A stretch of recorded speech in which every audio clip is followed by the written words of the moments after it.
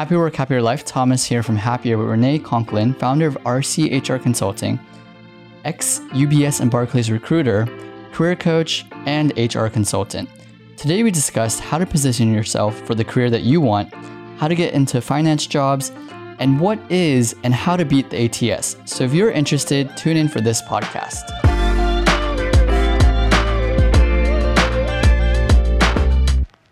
So thank you so much, Renee, for joining us today. Yeah, thanks for having me. Can you give a quick intro to yourself? Yeah, sure. So I'm Renee Conklin. I'm the founder of RC HR Consulting. My background is in HR and recruitment. So I spent about the last 15 years or so working in large multinational investment banks. So I started my career in the US. As you can probably tell from my accent, I am American. So I was based in New York, and then I was working at UBS, which is a Swiss investment bank. And they asked me to move to Hong Kong for 9 months. And then 13 years later, here I am still. Hong Kong sort of just got under my skin and decided not to leave, as happens to many expats. Yeah. So I spent some time with UBS and then also 6.5 years with Barclays, which is a British investment bank. Mm-hmm. And then as the head of HR at a fintech, a Hong Kong headquartered fintech here as well. And then about 2 years ago, I set up my own HR consulting company, which is called RC HR Consulting. And we work with SMEs around their talent attraction and employee engagement initiatives. And I also work as a career coach with individuals as well. So that's a little bit about my background. Very cool. Before we go into the details about tips and advice for applying for these huge companies, fintechs, which is very popular now with our applicants, can you share a bit on how you ended up in Hong Kong and how you started RCHR Consulting? Sure. So I ended up in Hong Kong because my company asked me to come out and do a 9-month assignment here. I was doing a role in the US, actually focused on graduate recruitment. So I was going around and visiting all the top universities and talking to students and recruiting them to come in and work at UBS. And they asked me to come out and do essentially the same role here in Asia. And when I got here, I realized, although it was the same role, there were a lot of things that were very different about working in Asia. So I was managing the US strategy out of Hong Kong and then also the strategy in mainland China, Australia, and around the region. Oh, wow. So it was a really steep learning curve for me. Which actually is a good takeaway point, right? Sometimes even if you make a lateral move within a company, you should never assume that you know everything, and there's still a lot to learn from the people around you within your team. So I struggled a little bit actually in my first few months in Hong Kong, just getting used to the culture, getting used to, one example is, in the US, at lunchtime, everyone would just sort of go out, grab a salad, and then come back and eat at your desk and keep working. And in Hong Kong, obviously, it's completely opposite, right? Everyone disappears for 2 hours between 12 and 2. So I'd actually scheduled a meeting at like 1 o'clock within my first few weeks with the COO. And no one turned up for the meeting. And I was like, what is going on here? So there's just one learning point, right, about different cultures. But so that's how I came to Hong Kong. And then around the time I was supposed to go back, my assignment kept getting extended. And then I met my husband here as well. And there was just sort of more upside to staying in Hong Kong versus going back to New York. So that's why I decided to stay. That's awesome. So that's a bit about why I decided to stay. And then in terms of setting up RCHR Consulting, there's a couple of reasons. I had the experience of working in both large organizations and then smaller SMEs. And I realized through that there was a real need for more strategic, commercial, external HR advice, especially for these SMEs, because at SMEs, a lot of the time, the HR function is really focused on administration and just doing things like making sure people are getting paid through payroll and making sure people have contracts, but they're not able to provide really strategic advice to the management around how to grow the business, how to attract talent, how to make sure employees are engaged, and the impact of those things. So I saw a need there for that type of advice. And then also within the coaching piece, I, being a former recruiter, right, I spent several years at UBS and Barclays as a recruiter. I recognize the importance of people knowing and understanding, how to position themselves appropriately for their career, and also even prior to that, thinking about how they can find a career that they love to do. And for me, I came from a family where, both of my parents did roles that they didn't like. Actually, they both had jobs they didn't like. And my dad used to like come home and sit down at dinner and just complain the whole time about his coworkers. And my mom, she was a teacher, but she didn't like, managing the classroom. The kids were very unruly and she just didn't enjoy it. And I think from that experience, I learned about how important it was to really do work that you love and to spend that time finding something that can be your passion. And so that's why I was inspired to start doing more coaching. And I became a certified organizational coach through IECL, which is an Australian organization. They're ICF certified. And I help people to focus on, again, finding what they're really passionate about, focusing on their strengths, and then also the more practical aspects of searching for a job. Right? So I call myself a very practical coach. And I want to make sure that people have the tools that they need and can take away with them after a coaching engagement. So that's really focused on things like how to do their resume, how to optimize their LinkedIn profile, doing mock interview coaching, helping them with job search strategies, all these things that are really tactical that they can have to help them find the right role for them. I think we can definitely agree that happier work leads to happier life. Indeed. The name of the podcast. Yes, the name of the podcast. We didn't ask Renee or we didn't pay her to say that. She said it on her own. Just natural. It just happens. You mentioned positioning yourself for a career. I assume it's quite different when you're applying for UBS, Barclays versus a smaller fintech. Sure. Can you share more on how to best position yourself for any role you're going after? Sure. And is this targeted more toward graduates or just job seekers in general, or do you have, is there a big difference between both? Can you go over both, I guess? Well, I think for graduates, because you're coming out of school with, a limited set of experiences. And so it's all about how do you differentiate yourself, right? So there's basically three main buckets, right? You've got your experiences, you've got your skills, and then you've got you and your personality and your strengths and the things that make you uniquely you. And with the experiences and skills, there might be a lot of other people that have those same or very similar things, right? So when I work with students in Hong Kong, it's, everyone has their CFA level 1, everyone has their degree in economics. And so how do you then differentiate yourself? It's that last piece of, oh, you're really passionate about CSR, or you started started student government organization on campus, or, whatever it is that differentiates you and your passion. That's what helps to get candidates over the line, particularly when they're searching for their first job. I guess it's similar as well for a more experienced candidate, but of course, if you're a more experienced candidate, then you've got a lot more work experience to talk about in terms of your profile. So it's thinking about how you capture the achievements that you have achieved during your career, and how you talk about those things and how that helps to differentiate you as a candidate. You mentioned, talking about starting Student Government Association. Does it matter that it has nothing to do with what they want to do career-wise? So if I'm applying for finance, fintech jobs, but I started Student Government Association, should I still include that in my CV? I think you should still, so it depends what it is, but you should still include, for this example, student government, because that demonstrates leadership.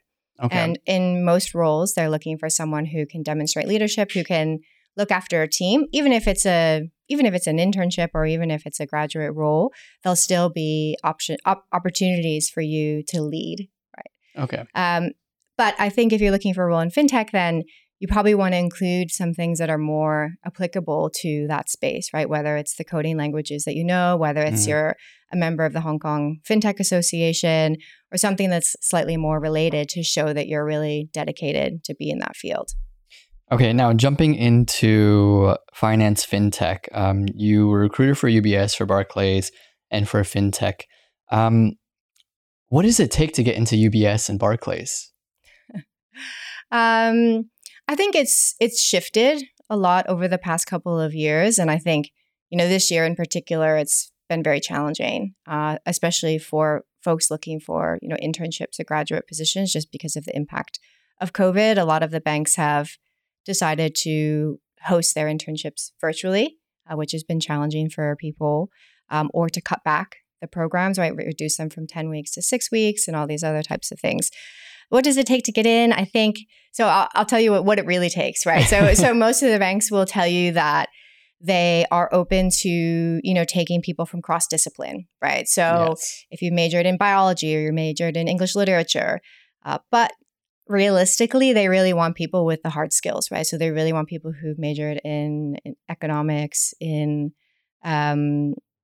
corporate finance, or any of the or finance, excuse me, not corporate finance. Any of the sort of more technical aspects of the job is really what they're looking for, because all the banks have these sort of training programs where they sort of try to bring everyone up to the same level. But realistically, those who haven't had that solid foundation skills building will struggle, and they'll find themselves kind of falling back. So the banks want diversity. They say they want diversity. They do try. But realistically, if you look at that group of people after 12 to 24 months, it's really all the folks who, had finance and economics degrees that are still there and still successful. Or if it's, within an IT role, computer science, et cetera. So the discipline is one. They want to see that you've got some strong work experience, right? So some strong internship experience as well. And so, I often get this question of like, well, how do I get my first internship? And so it's around tapping your network. And I know if you're 20, it's like, well, what network do I really have? Yeah. So it's your classmates, right? So at the universities in Hong Kong, a lot of your classmates are, they might be part of some quite substantial family businesses. They might have some connections, just within their families that, can help you to find your first role, your first internship. So having that kind of varied work experience is really helpful also. And then also, I think the kind of more extracurricular aspects, right? So the leadership roles that you hold on campus, or if it's community aspects in terms of volunteering and things like that, those are the things that, as I mentioned, set you apart. So I think all of those things are critical. I know in the US, people place a lot of importance on volunteering, but is that the case in Hong Kong? I think it's less so in Hong Kong, right? In Hong Kong, I think there's still really a focus on academics, right? So I didn't mention, but I think it's just a given that you have to have really strong academics and have a strong GPA. So most of the banks will generally want people to have a GPA that's 3.5 or above. I think that's flexible depending on which business area you're looking to apply to, but still having really strong academics is important always. So a huge question we had on our FinTech versus banking webinar a few weeks ago was, does my major matter? And so you mentioned that, of course, they say we take everybody from everywhere, but realistically, obviously they focus on the ones with the hard skills. But have you ever encountered that one biology person who made it in finance? Of course, there's always the person that succeeds, right? So actually, one of the bankers I really enjoyed working with when I was at Barclays was both a managing director, so an MD, and also an MD, a doctor. Wow. So he clearly came from a very different path in terms of his education, but he was well-rounded in that he had experience doing both. So of course, there's always examples of people who are successful, regardless of what their background is. But those individuals need to work that much harder to sort of get up to speed. So do you have any advice for those people who are studying non-finance related majors who still want to end up in banking? What do they have to do to really upskill themselves, make them more competitive as a non-traditional major? Sure. There's a lot of opportunities for them to do sort of additional training on campus. So a lot of the schools will offer sort of like these boot camps, right? So Training the Street is one of the big ones for banking to help you to improve your like modeling skills and various other aspects of working in banking. That's the way to demonstrate that that's really what you want to do, is to do some additional training, whether it's these sort of boot camps or it's some sort of online coding if you want to move into an IT role. Trying to do something that's a little bit more specialized that will complement your degree. Speaking on tech, you work a lot with, or you share a lot with how tech impacts job searches recently. Yeah. Can you go more into detail about that? Yeah, sure. So this is one of my favorite topics that I talk about a lot because when I work with clients, I'm always really shocked at how few of them know about this. But my whole thing is that, technology has made it easier to look for a job, but harder to actually find one, Oh, wow. That's interesting. So easier to look for a job, but harder to actually find one. And the reason is because you've got, platforms like Happier and, many other job boards out there. So you can see the full spectrum of the opportunities that are out there. But a lot of candidates don't realize and don't know about applicant tracking systems or ATS. And I spend a lot of my time, especially when we're going through the resume reviews, helping candidates to make sure that their resumes are optimized to help them get through the applicant tracking system so that they can get in for an interview. And this is important, even for your sort of target audience around, graduate applications as well. Yeah, we had a sales simulation yesterday, and I was pretending to be an HR person from some bank. Okay. One of my sales interns. Yeah. And I was like, "Oh, do you integrate with our ATS system or ATS application?" They're like, "Wait, what's an ATS?" So, what exactly is an ATS for those that aren't familiar with this term? Yeah, and I really like your example because I had a very similar conversation with one of my friends recently he's been working for 25 years and he's looking for a job and he's like, what is this ATS thing? He's like, surely they weren't using it 10 years ago. And I was like, no, it's been around for a long time. So it's not just fresh graduates. So an ATS is an automated recruitment tracking system that is used by actually 98% of Fortune 500 companies use an ATS. And even smaller companies, so medium-sized companies, 66% are using them, and small companies, 35%. And that's because the technology around an ATS has actually gotten cheaper over time. A lot of them are now cloud-based, so they're much easier for companies to use. A lot of them have a more flexible pricing model so that companies can use them. But they're a piece of automated recruiting software that essentially scans your resume and pulls the resume into the system in their own pre-designated format, and then uses algorithms to decide which candidates are the best match for the role.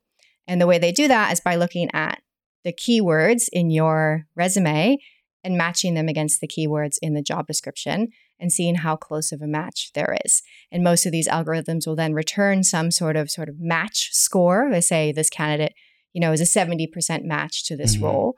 And what will happen is if I'm the in-house recruiter and I'm sitting there looking at the back end of my recruitment system, I might have 100 applications for a specific role, but the ATS has told me that only these top 10 people are a good fit for the role. So I'll only look at those 10 CVs, and the remaining 90 I'll never look at. I'll just send them a rejection email.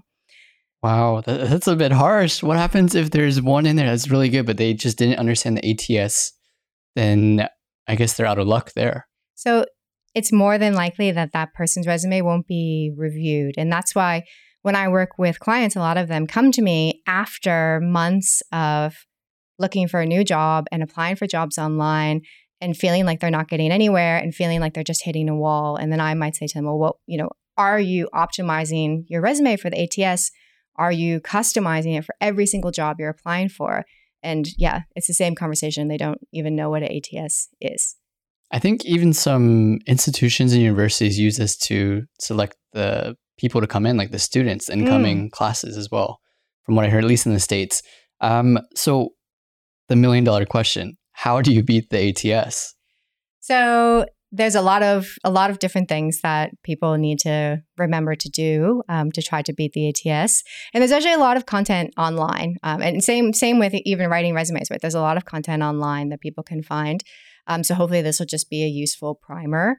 But for beating the ATS, there's a lot of do's and don'ts. So around the do's, the first is to have a really clean, simple resume layout and format.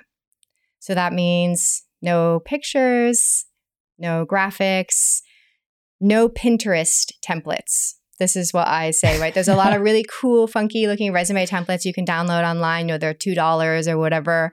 And you can just, send in your information. They'll format everything for you. But those are really the death knell for the ATS. So stay far away from those. So the very sort of traditional, kind of black and white, clear, don't use any columns, don't use any text boxes. All of those things can cause problems with the ATS. And then one major do for people is to make sure that you're really including a lot of keywords in your resume that match up to the job description. Okay, that's definitely good to know. You also mentioned no photos. Mm-hmm. I've noticed coming to Asia that a lot of people still include photos in their CVs, which in other countries like US might be illegal in some places. Right. What are your thoughts on that? Is it okay to include photos sometimes? And do you reject a CV with the photo? Because I've received quite a few with photos as well. So if the CV made its way to me, I wouldn't necessarily reject it because it has a photo. But in addition to photos being a problem with the ATS, right? So a lot of ATS systems are not sophisticated enough to actually recognize the photo, right? They'll just recognize it as an object, and the ATS will not have a place to pull that photo into its own format in the system. So it could cause an error. It could cause your resume to even be rejected. But besides that, the other reason to not include your photo is because it leaves you open to potential bias or discrimination. And you might get rejected for the role and you may never know why, but it could be because you're a woman or it could be because you're a man and you won't know because someone's looked at your resume, or they might look at your photo and think, oh, this person looks a little bit too old for this job, or oh, this woman is not pretty enough for this job. Right. So these are all kind of the unconscious bias that hiring managers and recruiters have. And this is a risk that you're putting yourself at as a candidate. So I always say, just leave it off, as then you're removing that potential for any bias. Mm-hmm. That's a good tip. I mean, we had a podcast previously with a salesperson. They were saying, use all of your advantages. Maybe it's because you're good looking. So would you advise someone who's good looking to include the photo on there? Would that help? Oh, I can't agree with that statement. I look, and I think in Hong Kong, so you mentioned you still see a lot of resumes with photos. I see less. I think from mainland China, I still see quite a few, and actually from continental Europe, I still see quite a few as well. But Hong Kong, being a more international city, it's not as common. So I would always err on the side of caution and not include. Okay. Yeah. Cool. And then, so we discussed what it takes to get into large banks and financial institutions. But what about for fintech? Are the tips different? Do you have to tailor? How do they also use ATS? Like what do we need to know for applying for fintechs? Yeah, I mean, it depends on how big they are. But yes, I think a lot of them are also still using ATS. I mean, the very easy way to know if a company is using an ATS is if they ask you to apply via a link and you go in and you fill out what looks like an application, versus if they ask you just to send your resume via email. If they're asking you to send your resume attached to an email, that's clearly not an ATS, right? So that's the very simple distinction. Okay.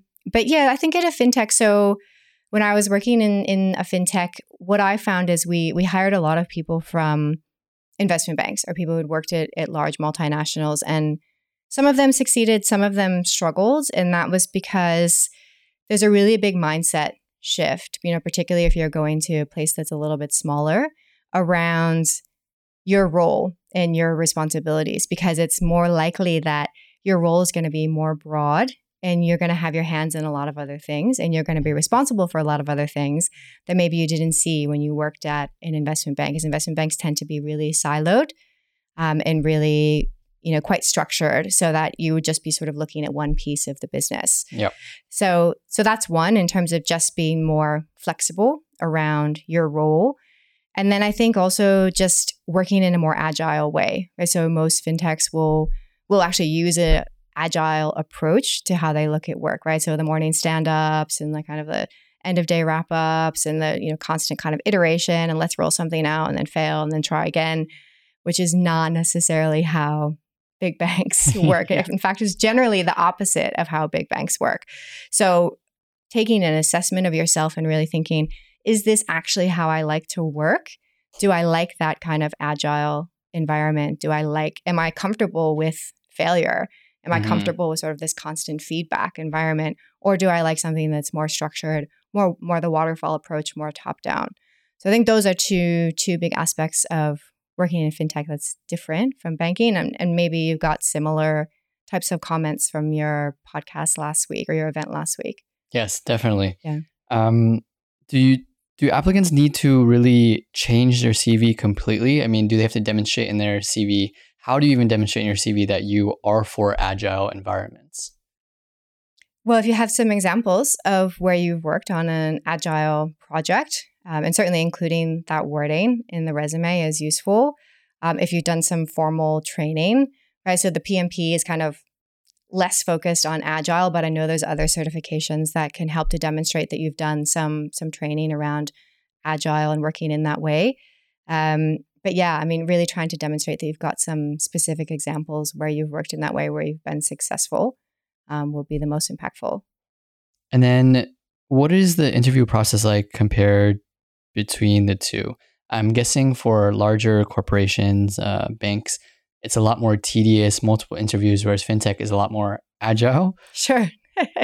Yeah, exactly right. So with banks, it's usually a lot more structured. So there'll be a minimum number of people that you need to meet. You'll need to meet, people of a certain seniority, and there'll often be a more complex decision-making process and approval process to get the headcount and the role approved and all these sorts of things. Whereas I think with fintechs, they are a lot more flexible in terms of if they see a strong candidate, even if they don't necessarily have the right role for that person at that time, they may just bring them in and find something for them to do, right? Create something for them to do because they know that it's not every day that you have access to great talent. Mm-hmm. I also think the interview process is definitely shorter as well. That's both good and bad, right? I think some fintechs can have a more consistent and coherent interview process. And, sometimes, especially with startups, they struggle with turnover. And that's a challenge, right? Because you only have so much headcount and every role is really precious because you only have so much funding when you're at a startup. So you need to make sure that the person that you're bringing in is the right person and is going to be able to contribute across the whole piece. So getting it right at point of hire is another thing I often say. Getting it right at point of hire is really critical. So, having maybe a more robust interview process would not be a bad idea. Mm-hmm. But generally, it's much more quick at a fintech. And do you see a lot of applicants that switch between the two? Like, is it hard to do to go from fintech to banking or banking to a smaller fintech? I have seen people who have gone from bank to fintech and then back to banking because they realize that working in a fintech is not for them. That's what I mentioned before around thinking about the environment that you like to work in and whether or not it's really the right culture for you, whether or not it really motivates you to work in a different style. So I have seen that. I can say I've seen people switch back and forth a lot, but I have seen people go into fintech, realize it's not for them, and then go back into banking. What about the other way around? Less so. Okay. Yeah, less so. And you mentioned higher turnover for smaller companies. Have you seen that recently because of COVID-19? Are you working on any projects with high turnover or dealing with redundancies? Yeah, so one of the things that I've been focusing on with my HR consultant hat on recently is working with companies to think about what does the future look like, right? What does our organization look like after this is all over? And a lot of companies have been struggling, right? Because of the impact of not just COVID-19, but the protests as well in Hong Kong, what's happening between the US and China, what's now happening between China and Hong Kong. So there's a lot of different factors that are impacting business. And there's the obvious ones around, tourism, F&B, aviation. But even within professional services and financial services, although they're not being as overt about it, they're all thinking about what does a business look like in a few months' time? And that often means restructuring or redundancies because of the impact to the balance sheet, and they're just not able to kind of keep the headcount that they currently have. So there's a few things factoring into that. One, obviously, the government has announced different initiatives to help companies, right? The employee support ESS. scheme, which is happening this month, and the second tranche later in the year. And so with that, employers are not allowed to make employees redundant. But a lot of them are making plans, right? Especially if things don't change in the second half of the year. There's a lot of uncertainty still, even in Hong Kong, in the second half of the year. So a lot of clients that I'm speaking with now are just thinking about what are the options? How do we do this in a way that's fair and equitable to our employees? Or how can we avoid doing this if there is a way that we can retain people? Because your business, the kind of hire, fire, fast mentality doesn't work for everyone. And when your business recovers, you still want to have great talent on your team.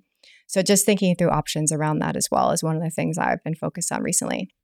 how should applicants really take this news? Can they adjust themselves to better position themselves? Or, I mean, I guess better position themselves when companies recover. How should applicants be reacting? So I think, so are you referring to applicants maybe who've lost their job or who are searching right now? Just searching right now. Yeah. I think, so the market in Hong Kong, from my understanding, speaking with kind of my network and various headhunters and things, is obviously has been very quiet this first half of the year. They are starting to see some green shoots, and I've got a lot of kind of anecdotal examples of people finding roles over the past probably the past 2 months. Okay. A number of candidates have found roles, which is really exciting. But I still think the market's challenging. So if you're looking for a role now, then again, it goes back to what's the reason? What's your why of why you're looking, right? Are you really, really unhappy in your current position? In which case you might have a really big push factor to move. But think about your risk appetite, right? Is now really the right time to move, given the uncertainty in the rest of the year? Because you don't want to be in a position where you're sort of first in or last in, first out, if a company does decide to do a restructure, or you don't want to be in the process of moving and the company that you're moving to has decided, oh, actually, we're going to pull all offers, or we're going to do a restructuring, so we can't bring you in. So that's one piece, is just thinking really through the why of why you want to move now. And I think, another thing that is important for companies is, again, back to what I was saying before around people being able to work across different functions and willing to kind of get involved in a lot of different things, more of a generalist, right? Because companies will be so focused on cost, right? That whomever they bring in, they probably want them to do a number of different things. So making yourself a little bit more of a generalist, whether that's doing some upskilling during this time, taking some courses on, LinkedIn Learning or General Assembly or whatever it is, or even just working within your network with your mentors, to kind of think about what are you really good at, what are really your strengths, and focusing on those things. So aside from these redundancy projects and career coaching, are you also doing any CSR? Yeah, so actually I'm a volunteer coach with Recruiters Give Back, which is an initiative started by another career coach here in Hong Kong. And it's a completely free platform for people who've been impacted by job loss, both here in Hong Kong and around the world. And it's got a lot of resources around, resumes and interviewing. And if you want to speak to a career coach because you need some additional help, then you can contact Recruiters Give Back and be connected with myself or one of the other volunteer coaches. So it's just an initiative to, help people during this really challenging time. One of the things I often say to companies is, this is not a normal time. So if you're letting employees go, and in the past, you've maybe not given them any support to help them with that transition, now is the time to rethink that, because they're going out into a market that's really very challenging. So if you can offer them coaching, if you can offer them outplacement, if you can set up an alumni network, any of these kinds of things to help your employees, and Recruiters Give Back is one of those types of things that they can utilize. Awesome. My last question really is, you've given us so much great value, tips, and advice. I'm assuming that some of our listeners will want to learn more and connect with you. You are a career coach. How can people learn more and connect with you? Yeah, sure. So people can always find me on my website, which is rchrconsulting.com, or on LinkedIn. So I'm very active on LinkedIn. I do a lot of writing, post a lot of content. So people can connect with me on LinkedIn at Renee Conklin. Awesome. Thank you so much for your time today. Great. Thank you, Thomas.